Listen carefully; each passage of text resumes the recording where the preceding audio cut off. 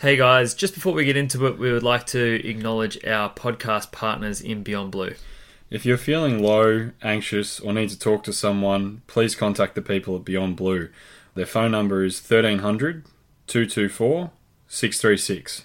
You can visit them on the website as well at www.beyondblue.org.au/get support. Enjoy the episode. Thanks, guys.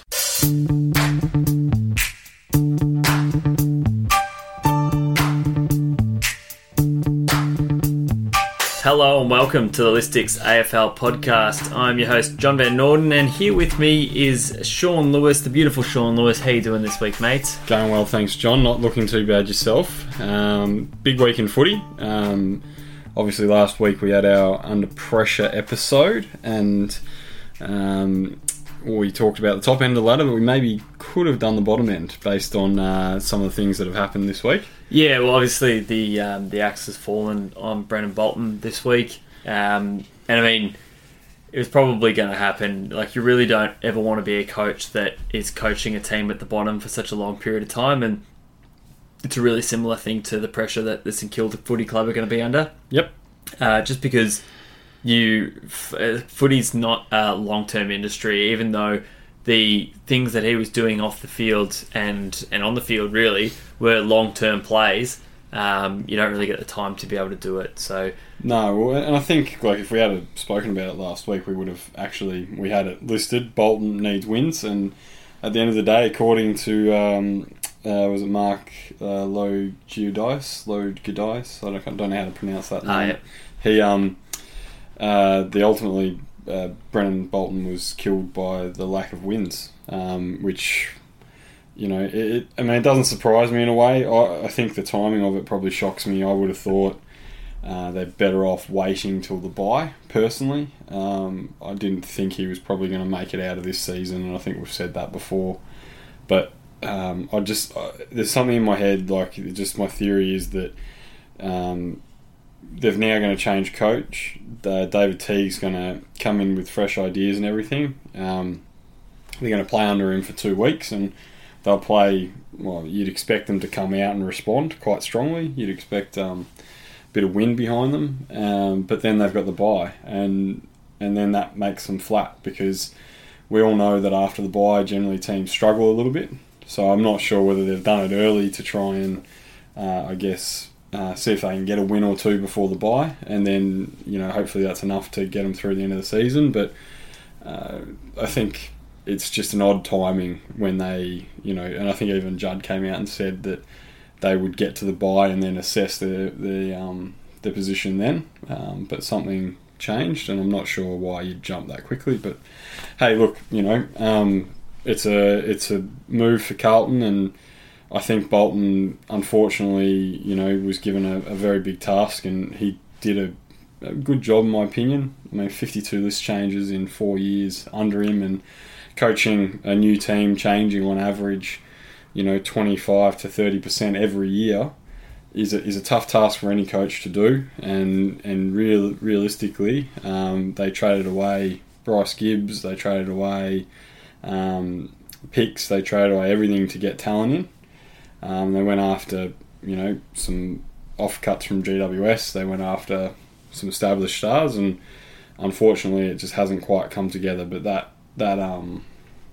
kind of long-term vision that he's done, I think, will definitely hold them well into the future. But it's still 3 or 4 years away from really contending. Yeah, and I think that's the hardest thing, is that I agree with you. I think that he was making long-term moves. Generally, I think that there was a couple of short-term moves in there, not necessarily super short-term, like as in trading away pick for Shield, which is what they were trying to do, but trying to, like as in the Stocker trade is getting a pick this year. That's just not being patient enough to wait for a high draft pick next year.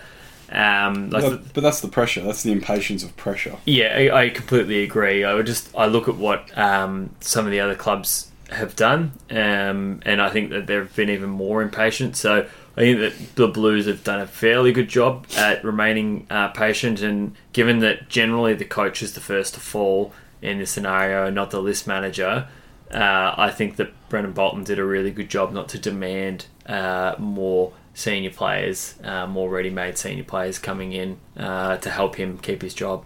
So. And I think the way he exited as well was just class. I think this year we've seen 2 coaches leave before the buys after an unprecedented year last year where there was no coach movement.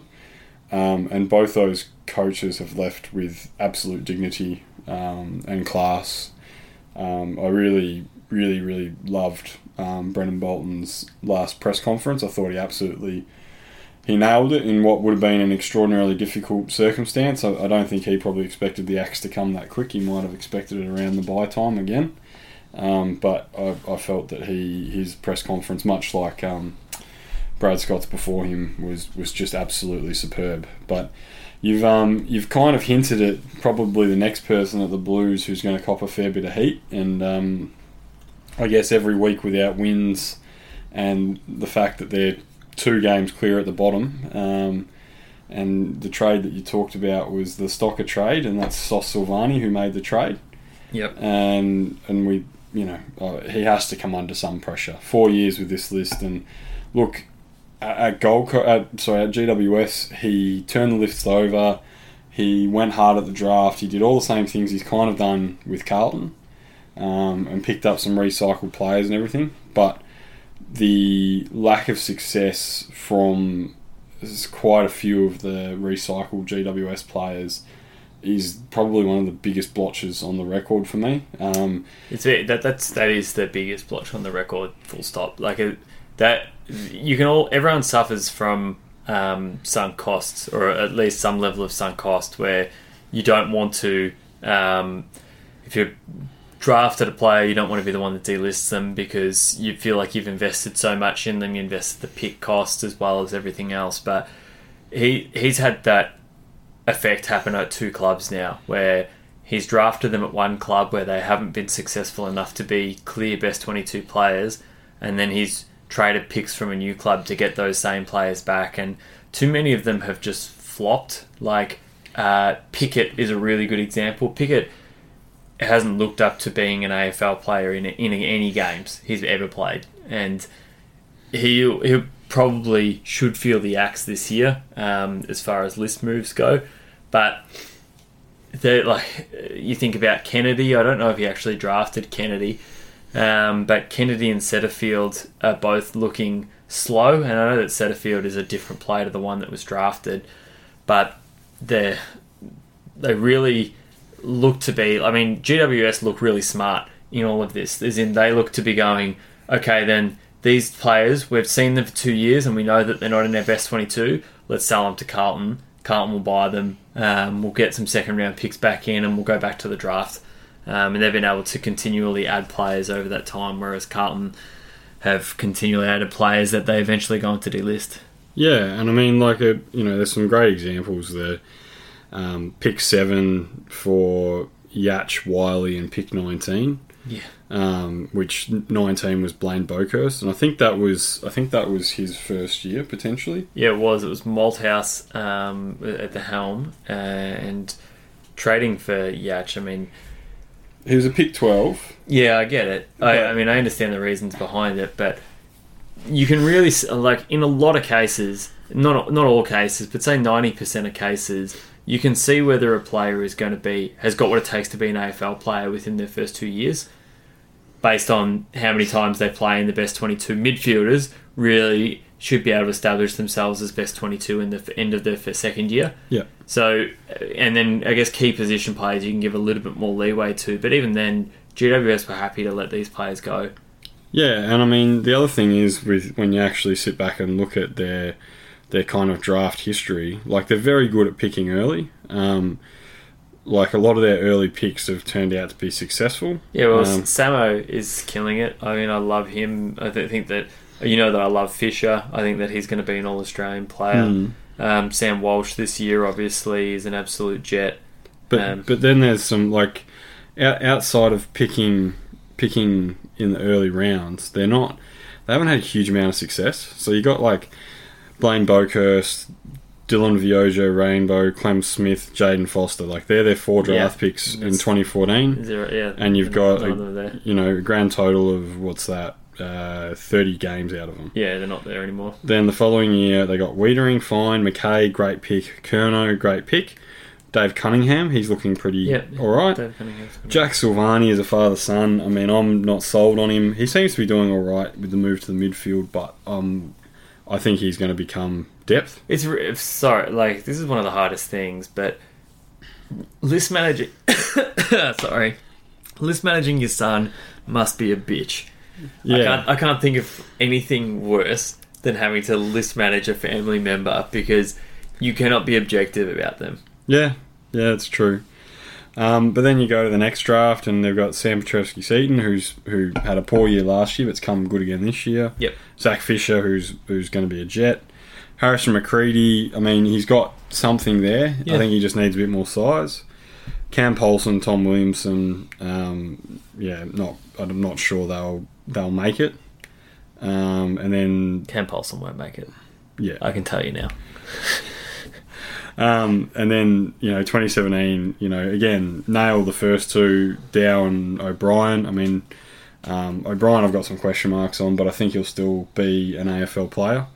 Tom DeConning looks all right. Angus Schumacher doesn't look like he'll make it either, but I mean, like, just going through that history, when they've picked early, they've picked really well. They took the punt on Charlie Curnow when other teams were running away. Picking Big Harry was great choice. So, like, and we said it last year in the analysis, their spine is fantastic. They've got a spine for the future. Maybe a ruckman issue, but I mean, you're a person that believes that you can find a ruck any time anyway. So, yeah. And then they've got the midfield. They've got Walsh now. They've got Cripps in there as well. Stocker will eventually move into the midfield. Ideally, you'd probably have wanted to take Rowell or Anderson this year.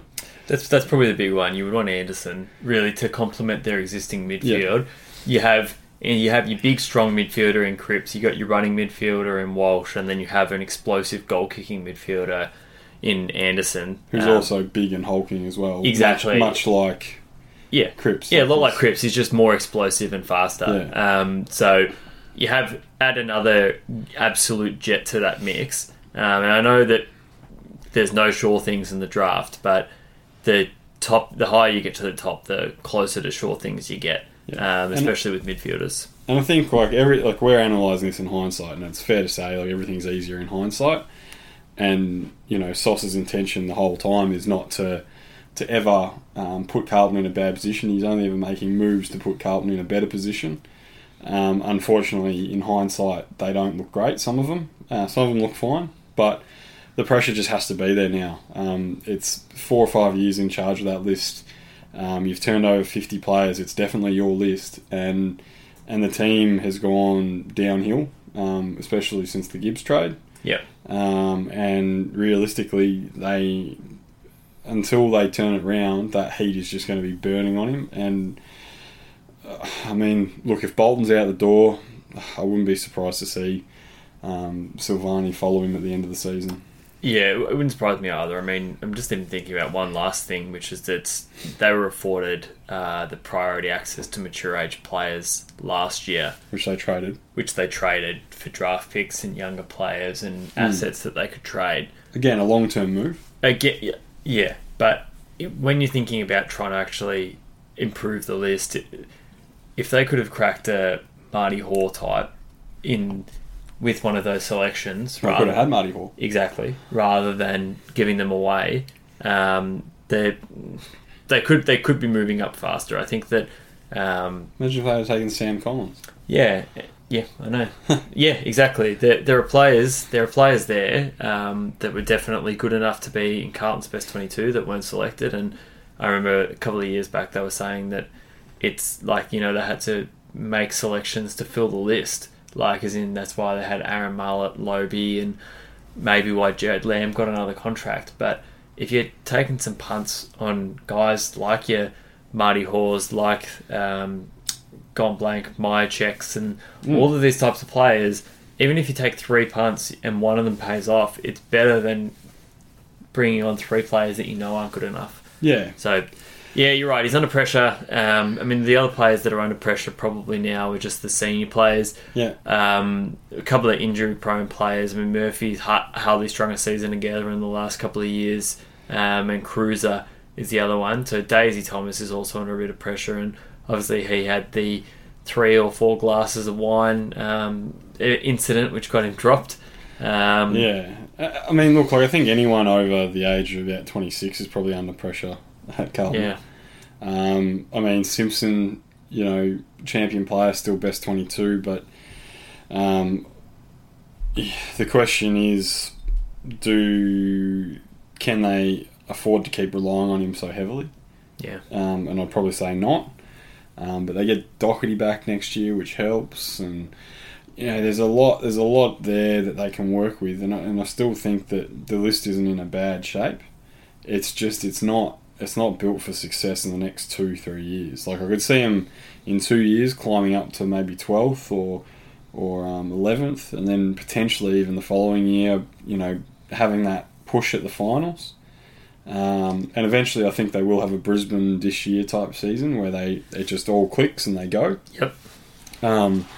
But that time is in a few years. It's not even close to now. And realistically, I think they need to keep the senior players, because as long as they can keep them on the park. Yep.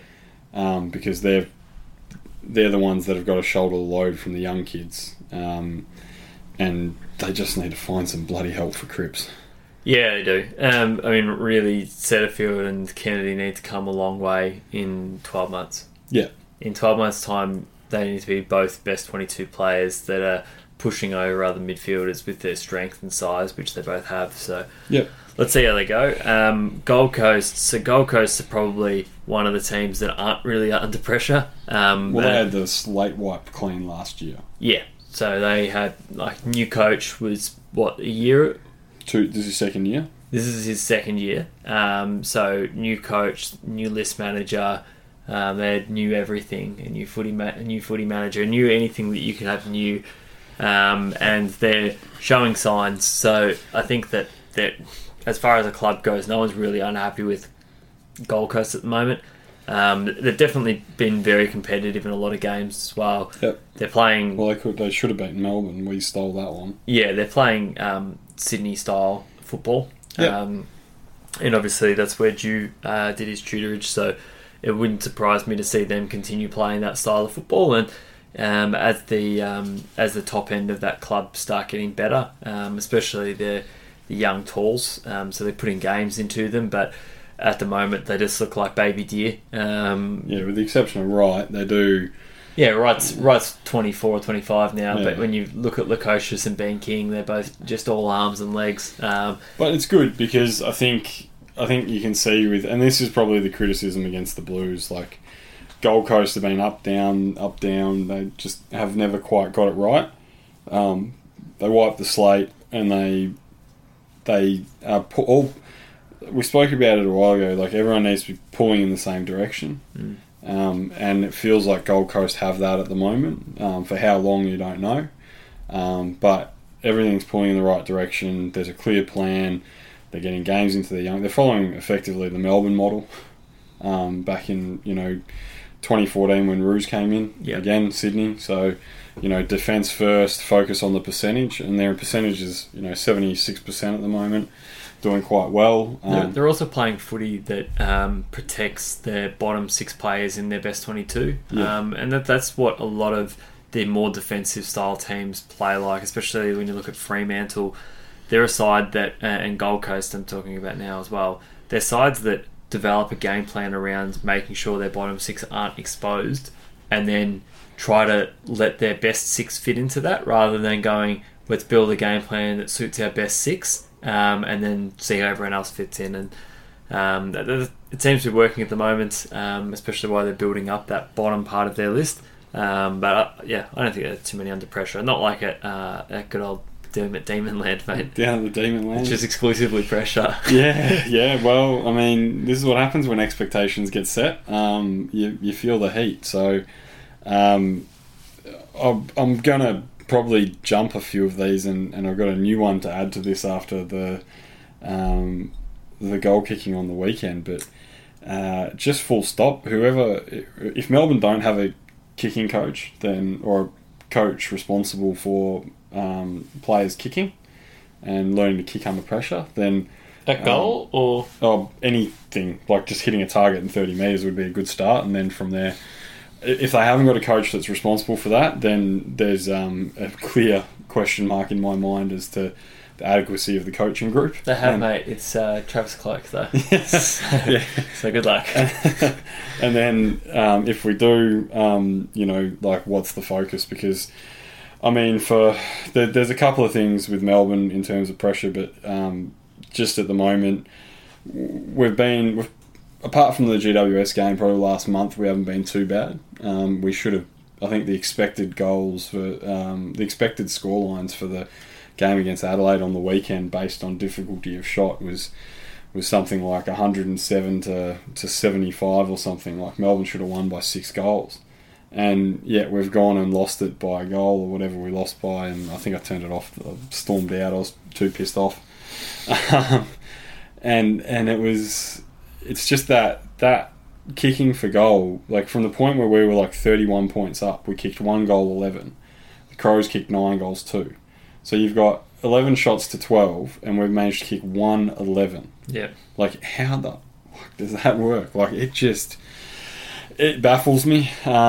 It's quite poor. So I think in a lot of ways, like, the players, like, Gorney and Wiedemann and stuff will be the ones remembered for missing the shots late in the game. But, we had drop marks in front of goal from Jeff Garlett. We had Tim Smith missed one. I think one of the things that we know from, what most people know from watching football over a long period of time, there isn't a single more important time in the game.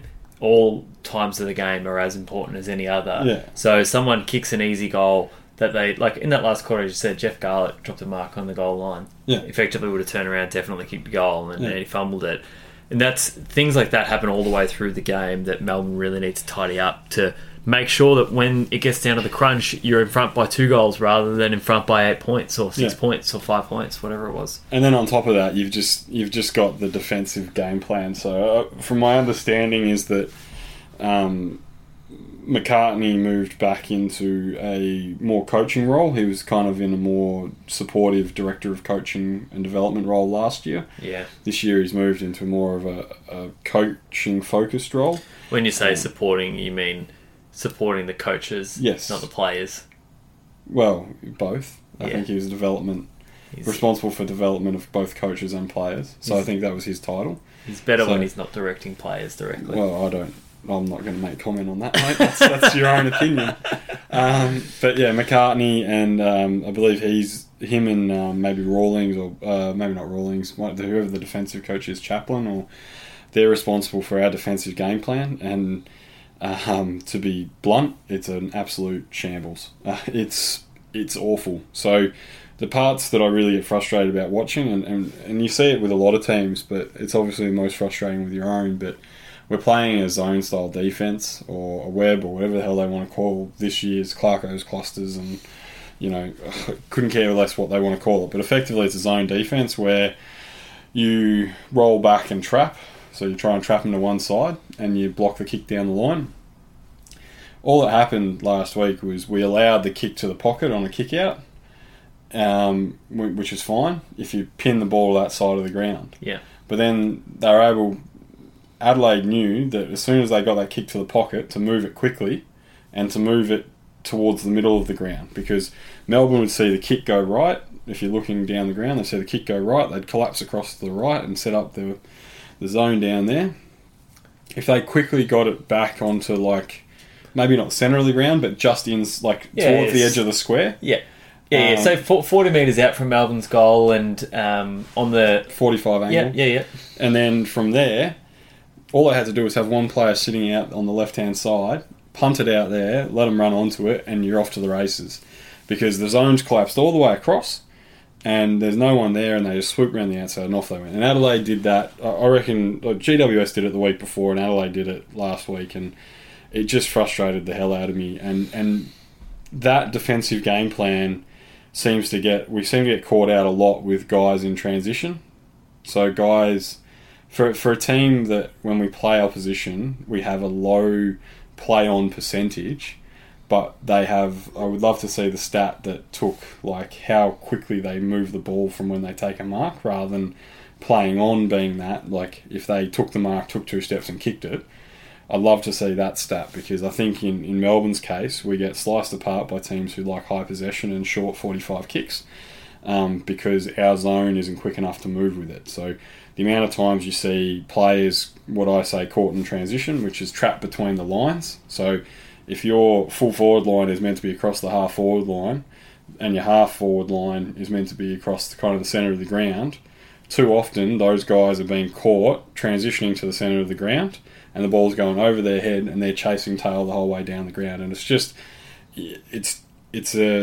awful to watch. So the fast kick outs, the 6-6-6, the game plan has just been screwed by it, and then on top of that, we don't play a sweeper like Hawthorn do. Yep. So I mean, yeah, I'm getting probably too deep into the analysis, but it frustrates me, and whoever's responsible for it, based on what I understand, I'm led to believe that it's McCartney and our defensive coach. Whoever they are, the pressure's right on them, because it is absolutely unacceptable. Yeah, they need to sort it out for sure. I mean, the only one from a playing perspective is potentially Sam Frost and Oscar McDonald. And Oscar McDonald's just been dropped. And I mean, we were saying this last year when they went and got Sam May. This was the reason they went and got Sam May, because Sam Frost and Oscar McDonald weren't much chop. They can do a job, but they're definitely going to be bottom 6 in your best 22 type players that you need to have someone, or at least one player, but potentially now you're going to be having Lever and May coming in this weekend. Yeah. But 2 players that can protect them, so they can take the second best key forward, and you'll have an intercepting player sweeping in front of them. So and Hoare comes back in as well. So, yeah, exactly. You got another one. You got a lot more protection around that can actually allow these players just to focus on their role. But instead, both of them have been tasked with stepping up and taking 1 and 2, with next to no intercepting player or a sweeper, as you mentioned. And they've been sort of found out a little bit. I mean, Frost has probably found some admirers because of the way that he's tried to take on the game, but unfortunately, mistakes at key times in those games has made them. Yeah. So he won us the Gold Coast game just with his attack and perseverance at the ball, which is what you love him for. But then, you also probably watched that game and he cost us 2 goals. So, it's the good and the bad. And I like Frosty and Oscar, like they've got their roles. But, yeah, probably before we move on, there's only one more, and that's the fitness stuff. I know Dave Misson's moving on this year. It'll be key for whoever comes in to replace him. I have personally big question marks about the way we handled the injuries and the surgeries. We had a lot of players obviously go out for surgery at the end of last year after our run, which is good, like we went for it, and this is the consequence. But, the fact that we played Jordan Lewis, Jack Viney, and quite a few, there's about 4 other players we played without any pre-season practice games or anything, and it's shown. The whole season they look like they're chasing. Yeah.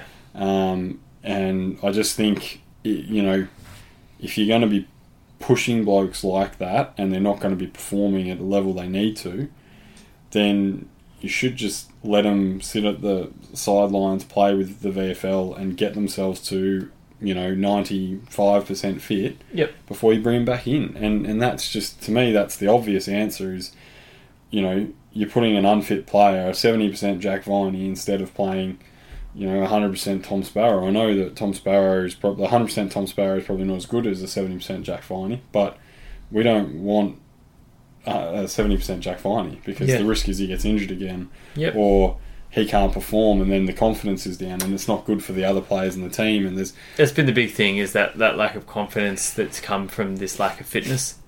Is that the early losses and the way that the losses were building, and the fact that the players that you normally go to rely on, like your Tom McDonalds and your Jack Vineys, these types of players that couldn't perform because they hadn't had that pre-season and that depth of fitness, people didn't know where to look, and it really has crumbled Melbourne's season. And from now they should just take a leaf out of the 2011 Demons book and tank the rest of the season out. And I believe you'll find it was 2008. 2008. Sorry, I'm thinking about potentially when the fines started coming out. Oh, yeah. But we didn't tank, mate. Yeah, you did. We never tanked. What are you talking about? It's never tanked, never did anything wrong. I know. Yeah. Just don't tank. Just take the rest of this. Make sure that these players that had surgeries are fit for next year, which might mean some time on the sidelines and smart management. Management. If you can manage to slip a win behind Gold Coast and get in Noah Anderson, that'd be lovely. I think that you guys will be very happy. It'll be like who was it? Collingwood 2005. Yeah, for the priority pick. Yeah, exactly. Let's slip down and get Dale Thomas and Scott Pendlebury. That would be the smart way to do it, and then we'll come straight back up. Thank you very much. Thank you very much, Abe. Same as West Coast Classic. Yeah, there's plenty of teams that have grand final. Yep. Nick Nat Nui. Done. So now we're moving on to the Sydney Swans. The Swans are sort of, they would have felt the pressure really heavily on them at the start of the year, but are starting to come a little bit off the pressure now. Just they're getting some wins. They're looking more like their competitive selves. And it's no surprise that even though he's not up to his full strength yet, that Buddy is back in the side and it's sort of helping everyone. He commands the best defender. He always does. So he's helping the rest of their forwards to create space and to score. Just with his presence, so he's having a huge impact. But still, he's under a lot of pressure personally because obviously he's getting to the point where his physical and footballing self is starting to degrade, and he's still got years left on this long contract. So I think he's going to be feeling the pressure of the fact that the Swans are going to have to deal with his contract regardless of whether he retires or not in the next couple of years, and that they haven't got a flag and they're not really in the window anymore. So, yeah, that's the hard thing. They paid the big price and they rolled the dice for it, which was their entitlement, and it was a good thing for them to do. Unfortunately, they didn't get it. They didn't get that flag, and he's starting to get a lot more injured. So, I think, there's a lot of pressure on him, probably not so much internally, but externally, to see out his contract and to play the way Buddy plays. But, eventually everyone gets old, and I worry about, the next 3 years, or 3 years or 4 years. I reckon it might be 4. Yeah, so I wonder about the next 4 years and where he gets to with his body and all that stuff. And, it's tough, because he's a champion player, and I'd love to see him win another Coleman and play a big season. And I reckon he's still got one more big one in him. But yeah, he's starting to show his age, a bit like Ruffy.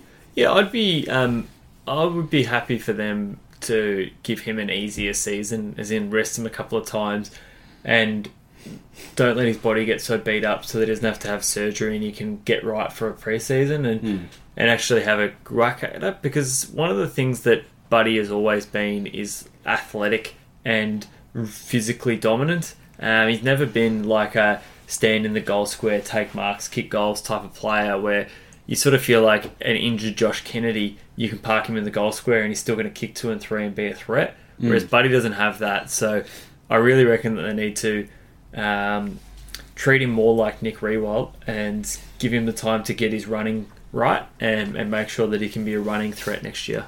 Yep. Probably the other ones at Sydney, Tom Harley and Kinnear Beatson. I guess the challenge for them is they've got to turn over this list quite quickly to avoid a big bottom out. A lot of their key players are now 31 and over. So realistically, they've moved on Hanbury. And Grundy's just retired. They've got JPK. They've got obviously Buddy. McVeigh. So, there's just a lot of older guys. And look, like they've got some good youth. They've got some good looking young players. I mean, Tom McCartan looks like he'll be a pretty handy player. full fit Sam Reid is a great thing for them. Yeah, Blakey's playing pretty good footy. Blakey's playing nice footy. They've obviously got Heaney if they can get him injured, and Mills is a fine half-back back pocket. And then you've also, Luke Parker's not that old. No, he's not. He'd be 26, maybe. 20. Anyway, but yeah, like I think that there's enough there that they could avoid a big bottom out, but they're going to have to get pretty smart with their list, and especially they've got to manage it around the Godfather contract to Buddy as well. So they've got to manage the money, and guys like Heaney and Mills, as they come out of contract, are going to be demanding more money, especially Heaney. So it's going to be interesting to see how they manage it. They've managed to clear a lot of salary cap space now, so I think they're probably going to be in a reasonably good position to be able to pay a lot of their players. But what happens without JPK? Like, he carries them in so many games. Yeah, I know. I'd be. I think I'll really enjoy watching these guys over the next couple of years, because although they're under pressure to make sure that they do it right, having constraints like a Buddy contract is also an opportunity to think about it over a period of time. As in, if there's this year and 3 more after that, then you might go, okay, we're going to attack the draft for the next 3 years, because knowing that we can keep our costs down by having players that are constrained and can't get pay rises. And then at the very end of that, we'll be able to pay all of the ones that are ready more.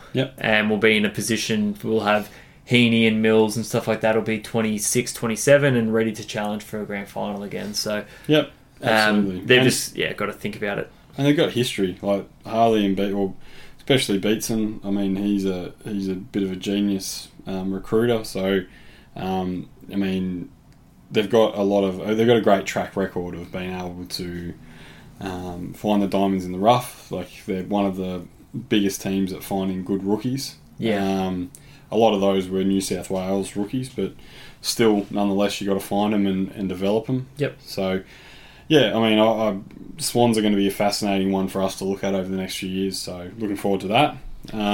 Talk to us about North. Yeah, well, North obviously released the pressure a little bit as well with the coach going.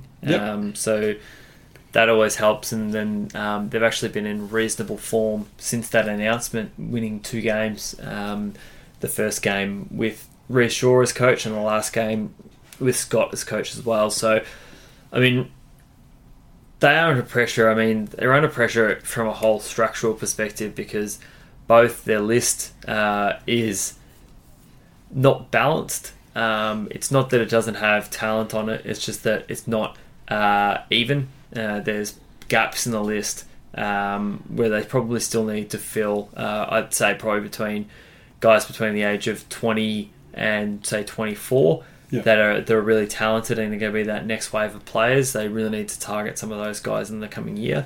And that's going to put the pressure onto someone like Cameron Joyce to make sure that everything goes right. And made a lot of off-season acquisitions as well, and I guess some of them are playing out all right. I think that they're getting more than they thought they would have got out of someone like a Pittard, who really, besides his non-lethal kicking, his actual general gameplay has been pretty good, and Pollock is starting to improve as well, as North do. Absolutely, but then the other 2, Hall and Tyson, they've played collectively 9 games between them.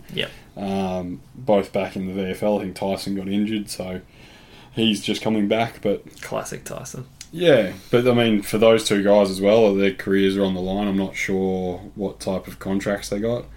I'm not sure. I think Tyson might have got a multi-year deal potentially. But realistically, it's time for them both to. They're both good footballers, and at their best, they're best 22 footballers in AFL, and especially at North Melbourne. But they got to do the right things by the team, and it's time for them to force their way in. So they'll be feeling a bit of heat. But probably the biggest one, and it happens every time you sack a coach. We didn't talk about it with Carlton, but naturally Carlton will be feeling the same thing. But the board will. They basically just have to get it right. North Melbourne aren't a club that can sustain long-term periods at the bottom, because they don't have a huge fan base. So they really do need to have success, and that's what's been good for them over the last 2 decades. You know, they've got, the end of the 90s, they had a few flags. They had that group of champions that carried them to multiple finals. And, you know, basically apart from probably the last 2 years, they've been really, really good and they've performed well. But yeah, now the board's going to be under a lot of pressure to find a good coach who can take a little bit of a rebuild for maybe 1 or 2 years, and then turn this list into a finals contender pretty damn quickly. Yeah, I agree, mate. Western Bulldogs. The Western Bulldogs. I mean, they've been under pressure since they won a premiership. Really, yep. They won early, and it sort of threw everything into disarray. And then I reckon they've been a bit unlucky since then, with guys retiring that they thought they might get a couple more years out of, other guys being injured, and then they've also had a bit of, I don't know, from the outside it looks like potentially disenfranchised players, and moving on. Dowhouse obviously back to his regular self when he's down at Geelong, but couldn't seem to find a place in the Western Bulldogs side. He was playing, but he wasn't playing well. Yep.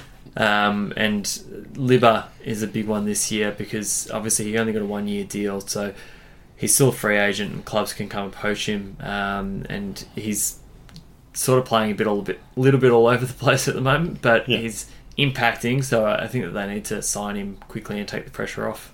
Yeah, look, I think at the start of the season the pressure was on Libba with a 1 year deal. Not a lot of faith in his body and maybe some off-field incidents potentially. But he's playing best 22 football. He should be re-signed. Give him a 2 year deal. Just get it done. But I think in terms of what you're saying, where he's been thrown all over the shop, it's kind of been Bevo this year. Like he's been throwing guys left, right, and centre. So he's put Dunkley's played forward 1 week, midfield the next. Libba the same thing. My favourite one was when he had their best key back playing in the forward line, obviously Aaron Norton. Yeah, and he's still there. Then they had their they had their backup ruck playing as a key forward. Yep. And they had their other backup ruck playing as a key back, and they had their key back playing in the ruck. Yeah. It was great. It was one of those things where it's like, what is happening? Yep, pretty much. And that's the thing. So, I mean, the next one under pressure from them has to be Bevo. That premiership goodwill is starting to wear off. A lot of our doggies friends are starting to talk, a little bit more negatively about him. Saying that I guess the performance isn't up to scratch. Like a team that's won a flag, how the hell do they miss finals for what's probably going to be 3 years running? And that's really the big question. Sorry guys, if you hear a snake bag moving in the background, I realised that Sean and I are pretty tired on a Friday afternoon after a long week of work and needed to inject some sugar into the mix. So, like the coaches and the players, we brought some lolly snakes in and we'll get ourselves some glucose.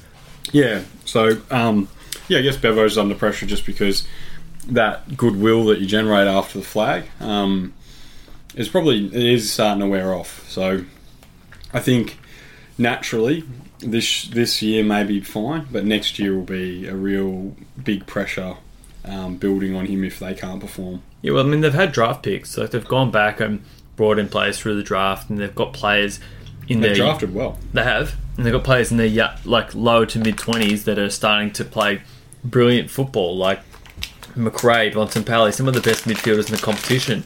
So they really need to start turning that list into a winning list and quickly. We should put these in a bowl. Yeah, that would have been smart. Too bad. People can just love it. Essendon have been under pressure pretty much since the drug scandal as well. So the coach that they chose at that time was Woosher, and I think that was the right choice. Yep. He really helped them to steady the ship, to bring everyone on board, to help re-sign everyone. But they're still struggling to show themselves as a real top 8 team. And because of that, Woosha is going to be under a bit of a threat to potentially lose his job. Yeah, absolutely. He's always been under pressure there. Essendon fans were quite bullish coming off the back of the suspensions, in saying that, oh, look how many good players we get back. They probably didn't get all the players back, and probably didn't understand the impact of a year out would have. Yeah. And that's fair enough. I don't think anyone has ever seen collectively, half of this to be put on hiatus for a year. Yeah. Okay, good. Dump them on the ground. Yep, I know.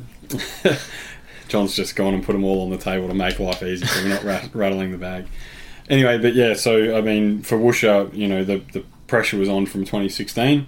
And then, obviously, a couple of big trades, bringing in Stringer, bringing in Devon Smith, who's unfortunately done his knee. Saad playing very well. And now Dylan Shield. So, the pressure's on. They got to execute, but I think a lot like last year, they're probably going to come good in the back half of the season, because it takes that long to get Dylan Shield up to speed. And he's a big change for them. What's really positive for them is they got a really strong percentage. So they're sitting at 97%, or I can't remember. After the weekend's game, it's probably up around 100. We've got last week's data in front of us, but I really think that for Essendon and for Woosha, he needs to make finals. That's the hurdle for them this year, and otherwise he will probably be losing his job. Yeah, I think so as well, and I think that they'll potentially look at Brad Scott. Brad Scott seems to be a reasonably proven coach with senior footballers that are trying to push for a premiership, so it wouldn't be a bad option if they do that. Another one is Big Joe Danaher. He's probably the best young forward in the competition 2 years ago, and hasn't been able to get his body right since then. I'm pretty sure that he's already been ruled out for the year now. Yep. So it's another year of his prime wasted for him, but he just needs to make sure that he gets over, if it's OP, get over OP and come back at full strength next pre-season. Probably better that he's been ruled out early rather than dragging on for the rest of the season. Yeah, I think they've learnt their lesson with him, that if he's got these, condition type injuries or repeat type injuries, they just need to put him out to pasture, let him get right, and then bring him back. So hopefully they stopped it before it got too bad, and that he can come back pretty strong. He's just got to get right. Yep. Saints. Onto the Saints. So the Saints are actually going okay. I mean, the percentage isn't great, and they've dropped off a little bit, but I'd say that's more to do with leadership than anything else. They had Geary out, and I think Geary's probably going to be out again for an extended period. Possibly the season. Yep. So that's always going to be hard for them, and they brought in Hanbury to help with leadership. He hasn't played a game yet, although he's been playing VFL and just played his first game back last week. Yep. So he might be in the frame in the next couple of weeks, potentially after their bye to slot in. Mm-hmm. So they will get there, and I mean, Hanbury is one of the ones that's under pressure just because he was more under pressure probably 8 weeks ago when he wasn't playing and it was round 2. And everyone was expecting him to be right by the time the season started. But I think he just needs to come back and play footy. Well, he looked very, very good apparently in the VFL. Okay, that makes sense. He's a very good player. Yeah, so I mean, I guess the hope is that he's got his body right, but I still think he's going to be under pressure because it's kind of been built up in a way. So, waiting 13 games or something for your first game, I think naturally he's probably going to be under a lot of pressure. I think a lot of his teammates are going to be looking for him to deliver. I guess I think that he will be fine. And I think the pressure will come off the moment he plays a good game. But I've liked the way St Kilda have handled him. They've taken the time to get his body right. They've been very clear. We're not rushing him. When they said he'd be back by round 4, then had a little minor setback or something wasn't right. They pushed it right out till round 8, and then still said, "Yep, he's not right. We're gonna wait another." They've just done a really good job. But that said, he's probably going to walk in and be one of their best players, so they need to get him on the park. Yeah. Completely agree. And, I mean, Richo is another one of these coaches that's under pressure. There seems to be a few of them. And really, it's just because they expected with the list that they had 2 years ago to be challenging for finals now, and they'd probably be traded in order to make sure that happens. Yeah. To be fair to them, though, I think that they lost their leaders, which we've spoken about before, and they're just starting to turn it around now. So I think that he could get a year contract extension. Otherwise, they might move him on. I'm not really sure. He's a hard coach to read. He's not necessarily very expressive in the media, and we haven't had a whole lot out of St Kilda regarding where he's going to go. But look, I think if they finish 10th or 11th, he could easily keep his job. Yeah, I think so as well. But I think if they end up in that bottom 6 again, it's fork, he's done. Yep. And it's unfortunate to say, because I don't think the list strategy helped them. Yep. And we've spoken about that in great detail. So unfortunately, you can see the linkage through all this of the list strategy and the coaching. If they're not connected, or if the wrong decision's made, the impacts on the team. And I think a lot of reasons why globally in sports outside of football, you find that there is the manager in soccer, or the GM in basketball, who's responsible for both the coaching and the list management. So it's the kind of person that the head coach and the list recruiting guys report into. Yep. And they're purely focused on on-field performance and managing that list, and that's the clear direction that filters down. The way AFL works is you do have a football manager who seems to basically have those guys report into him, but it's more of an operational role in terms of support rather than a directional role. Yeah, exactly. It's it feels like in a lot of clubs that the head coach sits above the football manager in all but role, in all but org chart. In the org chart, they might report into them, but they're just reporting into them for a functional sense, not for actually that person is giving them guidance on what they should be doing. Yeah. And so, in a lot of ways, you'd like to probably see, Richo seems like he's a good coach.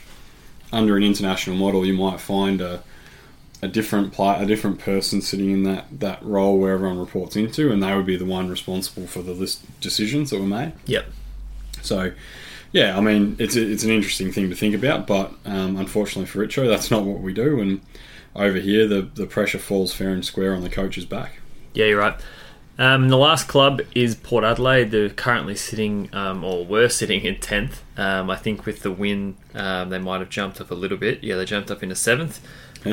So good on Port.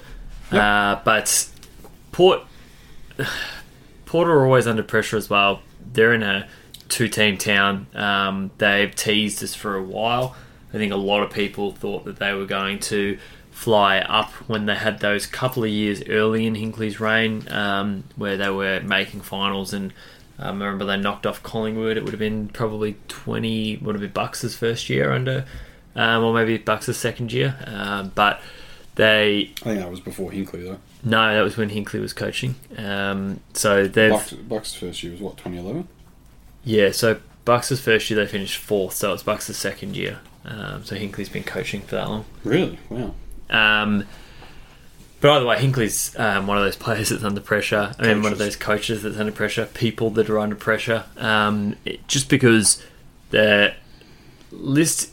it really depends whether if as a club they believe that Hinkley is the right coach, then they should understand that with the amount of changes they've made in the last 12 months, that he's not under any pressure, really. He's just got to keep these young guys performing, which they are.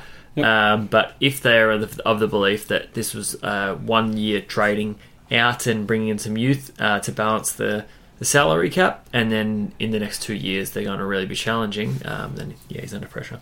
Yep. Well, I think just naturally because last year was poor, he's under pressure for that, and I think that'll carry through probably into next year.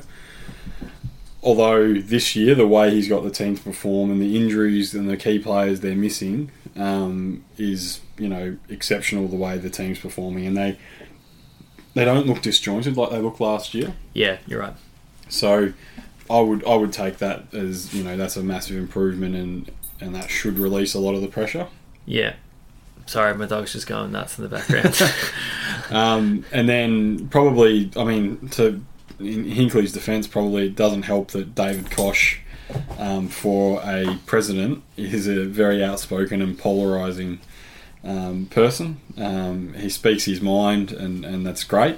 And you, as a supporter, you love when coaches are honest, but sometimes I feel as if he drifts between fan and club leader, and because of that, he says things that will just drop pressure on specific players or the coach or different parts of the club. Now, he's a very smart man, David Koch. I'm sure he's doing it for a reason, but sometimes I wonder, has he genuinely thought about the fallout here? Yeah.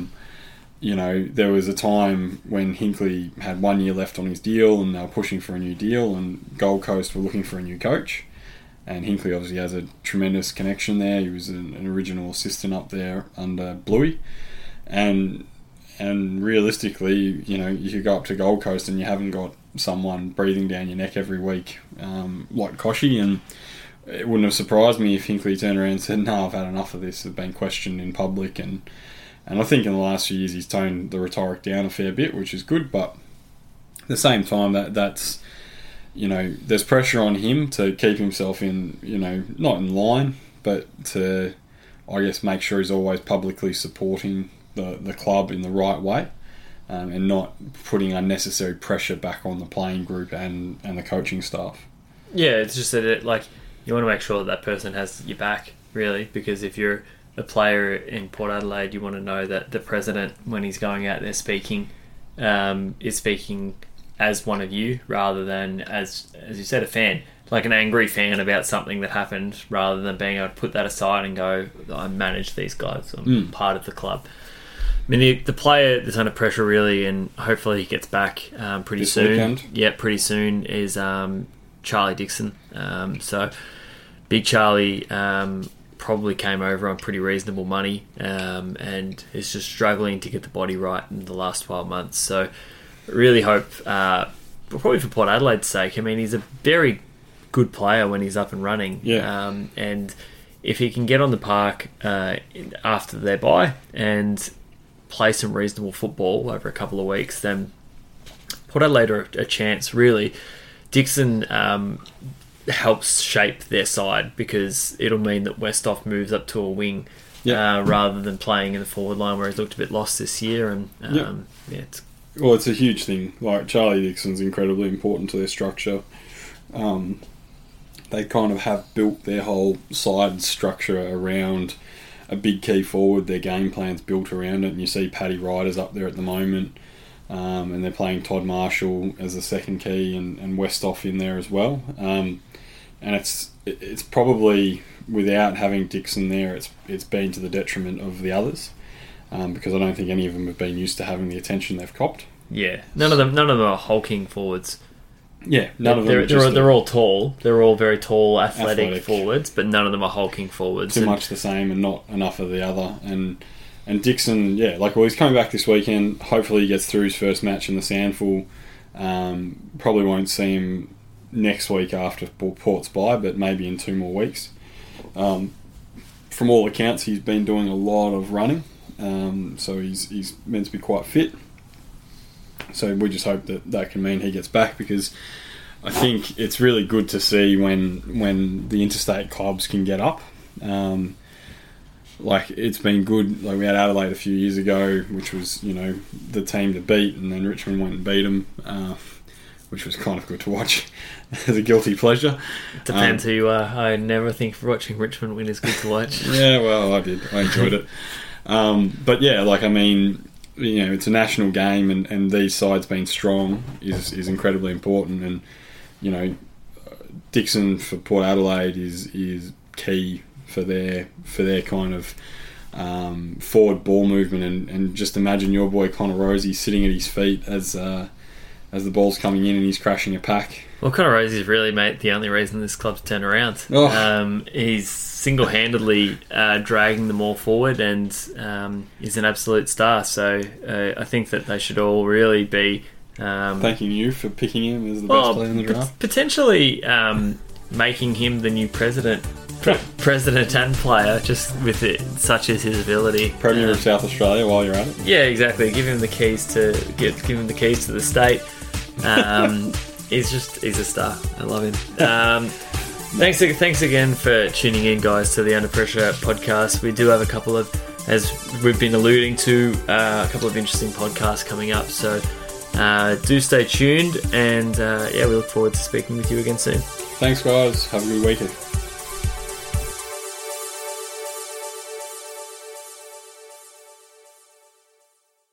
If you constantly worry that the worst is going to happen, you're not alone.